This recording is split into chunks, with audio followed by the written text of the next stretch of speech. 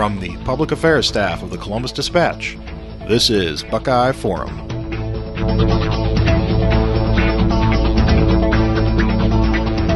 Hello, welcome to Buckeye Forum. This is Jim Siegel, and I am pleased to be joined today by Democratic candidate for the 19th Ohio Senate District, Democrat Louise Valentine. The 19th District includes Delaware and Knox counties, along with a portion of northern Columbus. It is one of 3 Ohio Senate seats up for election in Franklin County this year, and is expected to be one of the more competitive Senate races in the state. Senator Chris Jordan, the current member representing the seat, is term limited and is running for the House. Valentine's Republican opponent, Representative Andrew Brenner, who is trying to swap chambers, declined an invitation to appear. So, Louise, you get the mic all to yourself today. Thanks for coming in. Thanks for having me. A little about you. Louise Valentine is an Ohio State University graduate with a bachelor's degree from the College of Human Ecology and a master's of science, working a variety of jobs along the way to help her afford her education. She started her career at Abercrombie & Fitch headquarters and then took a position with L Brands, where she has been leading a consumer testing program for 7 years. She completed a 6-month leadership program for Rising Associates and participated in volunteer activities in local Central Ohio communities. She lives in Genoa Township with her husband and twin 6-year-old sons. That's got to be fun campaigning with twin 6-year-olds at home.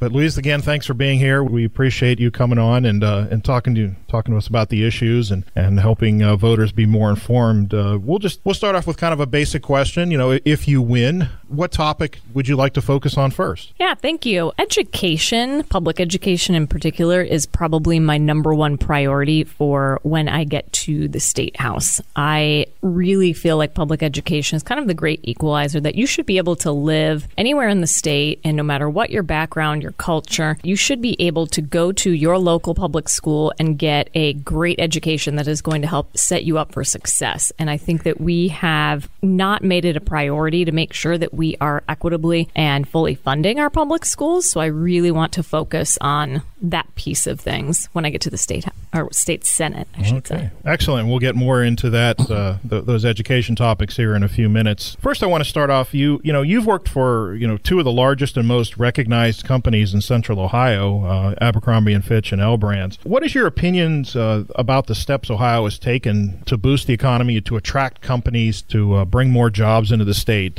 Some of those efforts have focused on tax cuts, both reducing the income tax and exempting a lot of business income from taxation, and some efforts by Jobs Ohio. What's your thoughts of how the state has been doing? Yeah, I think there are certain areas of the state that have done probably a better job than others. I think the state overall, we've made some progress into getting employers to come to Ohio and open up businesses here. But I think we have quite a ways to go, because there are still a lot of pockets of Ohio that are suffering, mainly in, I would say, less of the concentrated areas. So Cleveland, Columbus, Cincinnati are obviously the 3 bigger cities. And I know Columbus in particular, we are growing at a rapid pace. However, that is not the case across the state. And I think we need to focus on some of those less populated and rural areas to figure out how we can bring jobs there so that we don't force people out of their communities. Okay. And any thoughts on the tax cuts that they've been enacting over the past, I guess it's been a good 10 years now or more, actually probably more like 13 years. Yeah. Tax cuts are kind of a balancing act, because you want to do something to entice these businesses and corporations to come into the state. But at the same time, you want to make sure that we are being able to fund the things that we need to be funding, and the businesses and corporations are they're a huge piece of that.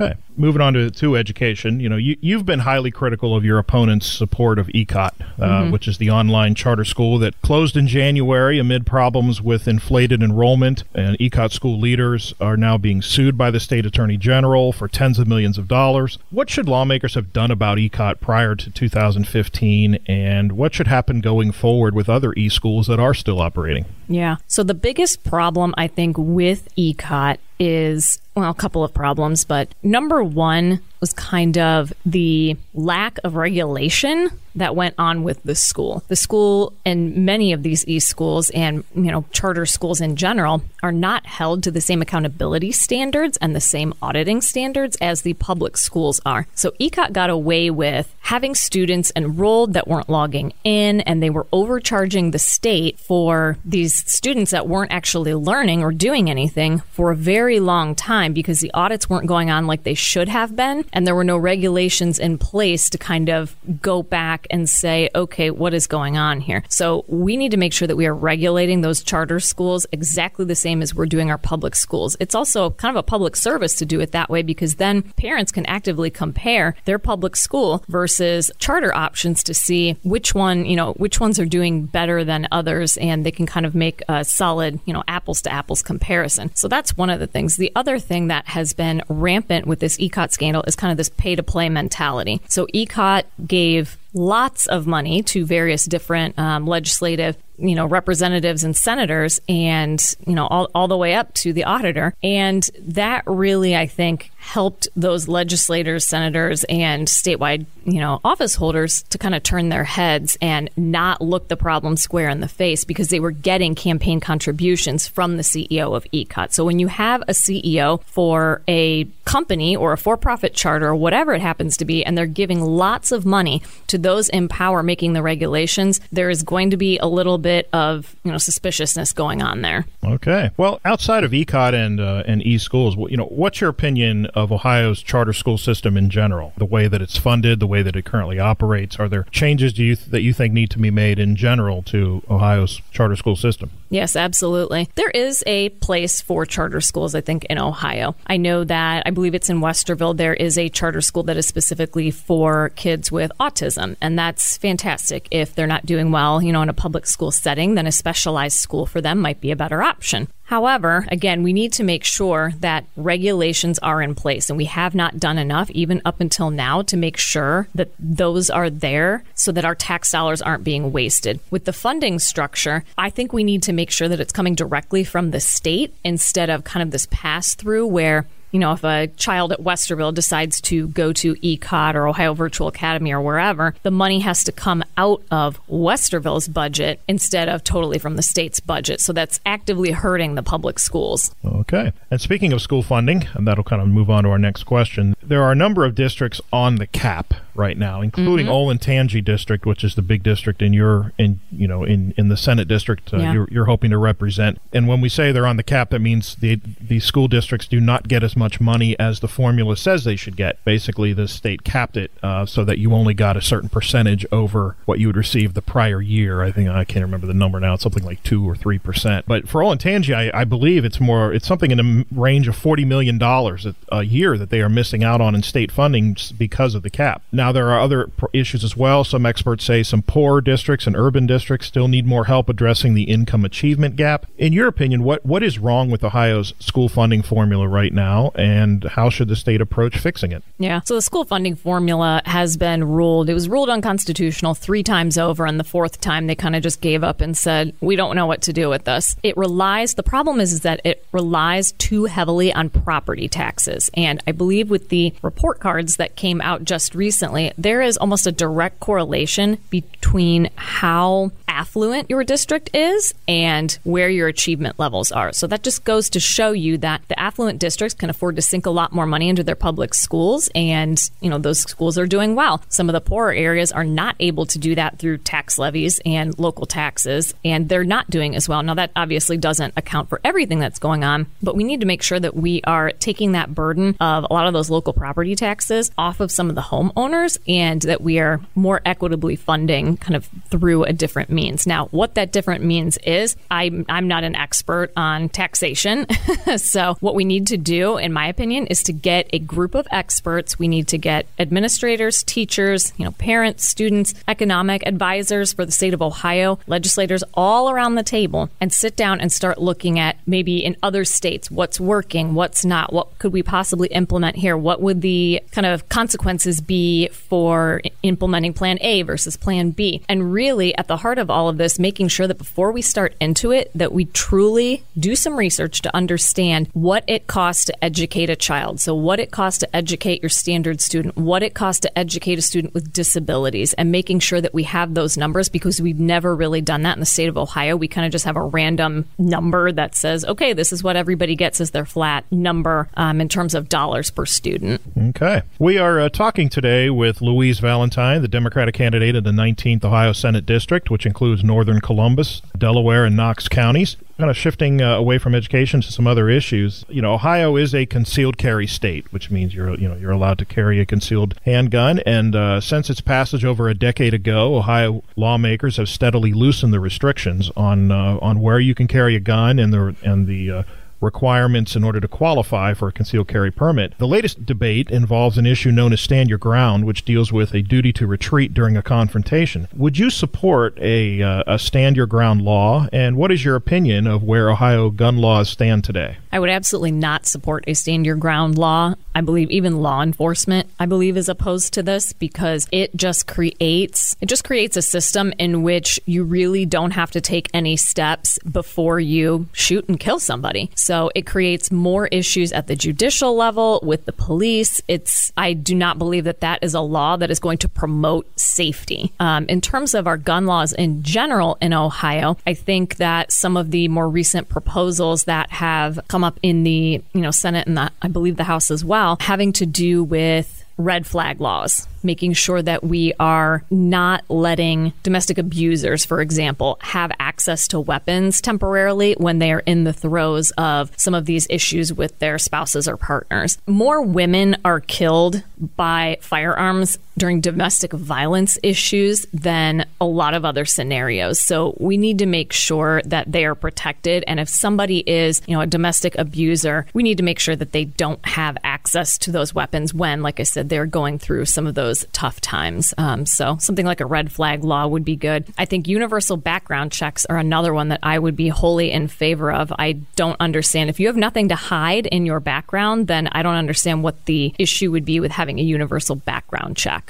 Okay. Moving on to more the healthcare realm, Medicaid expansion, an initiative pushed by Governor John Kasich 4 years ago, has been opposed to various degrees by a number of Republican lawmakers. It now provides healthcare coverage to about 650,000 Ohioans, and it'll cost about $5.2 billion by 2020, but the federal government is going to pick up 90% of the cost. Do you support continuing the expansion, and are there any restrictions or requirements that you would add? I absolutely would support continuing that Medicaid expansion. It gave, like you said, 650,000 Ohioans access to medical care that they didn't previously have. And that is also helping quite a bit to get people treatment with the opioid crisis and the drug epidemics that are ravaging Ohio right now. So pulling that out from those people who are seeking treatment or will be seeking treatment, I don't think is going to benefit the state in any way. I don't believe that there should be a work requirement on Medicaid. A lot of the people on Medicaid are already working. They may be working 2 part-time jobs and neither one of them pay benefits. They may be working a job that's low paying where they're not qualifying for, different forms of insurance. So, and a lot of those people who are on Medicaid as well, they may have disabilities that prevent them from actually going out and working. So I don't necessarily think that a work requirement is going to do anything. It's not going to achieve anything differently. Okay. And speaking of the drug crisis, obviously the opioid crisis in Ohio has killed about 12,000 Ohioans in the last 3 years. You mentioned the Medicaid expansion, but are there other things the state should be doing as well that they're maybe not doing right now, and how could or are there things they're doing now that they could do better? I think my number one help for this crisis, so we've got our rainy day fund, which has $2.8 billion in it. And if it's not raining right now for people who are struggling with these drug addictions, I'm not quite sure when it will be raining that we will need to use some of those funds. So I would advocate for maybe using even just 5% of those rainy day funds to put towards more medical treatment, more providers, more professionals to help people get into treatment when they're ready for it. So in some areas, when you are ready for treatment and you go to, a facility, they can bring you in right away. For other areas, there's a wait list. And in 2-4 weeks, whenever you might get a call back to come back to the facility because a bed is ready, you may be off somewhere using again, and they may not be able to find you. So we need to make sure that the treatment, the facilities, the professionals are there whenever we need it. So I think we need more of those to be able to handle just the sheer number that we have going on right now. Okay. I think the math in my head, I think if 5% of that would be about $140 million, so okay. I believe. What do you say to those like Governor Kasich, who say no, the rainy day fund should absolutely be hands off until we're in a serious budget crisis and we need to use it then? I'd like to know what the serious budget crisis looks like per se. Like I said, if we have a savings account and we can't use that savings account to really help people out when there is a crisis, and that is what this is right now, is a crisis, then I'm not really sure that we would ever touch it under Republican administration. Okay. Once again, we are talking with Louise Valentine, the Democratic candidate for the 19th Ohio Senate District, which includes northern Columbus, Delaware, and Knox counties. One question I have, when you look at this district, Delaware and any district, any Senate district or legislative district at all with Delaware and Knox County in it, normally would not be considered one of the more competitive seats. Traditionally in Ohio, Knox has been very red. Delaware has been solidly red for years. Now, you also have, because Senate districts are made up of 3 House districts, the one House district is in Franklin County. That is definitely a blue House district. There's no doubt about that. But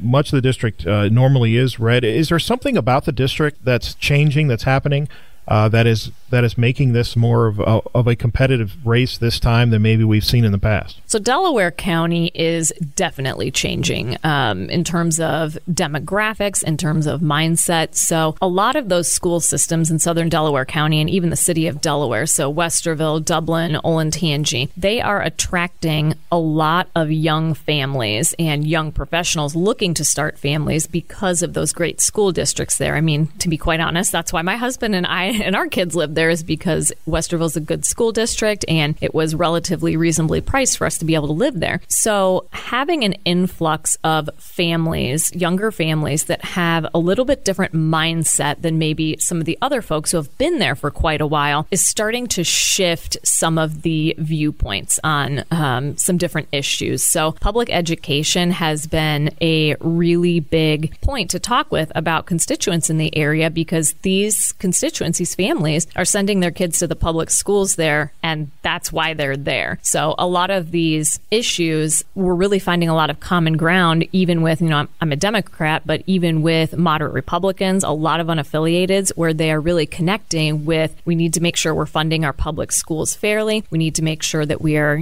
trying to lower healthcare costs, and we need to make sure that we are bringing in jobs into the state so that when our kids reach that point where they're graduating high school or graduating college, they don't necessarily have to leave the state in order to find good paying, solid jobs that they're going to be able to have good careers in. Okay. Is the Trump factor playing a role, particularly in southern Delaware County? Or? Yeah, I think definitely a little bit. There are some Trump voters who they love Trump, they're dead set on Trump, and, that's their prerogative. But there are others who either voted for Trump and are having regrets, or they didn't vote for Trump, but they've always voted Republican, and they are really upset with the state of politics, both at the federal and the state levels right now, and they're ready for change. And to be quite honest, that's why I'm running in this race, is because I'm just ready to see some change, something different at the State House.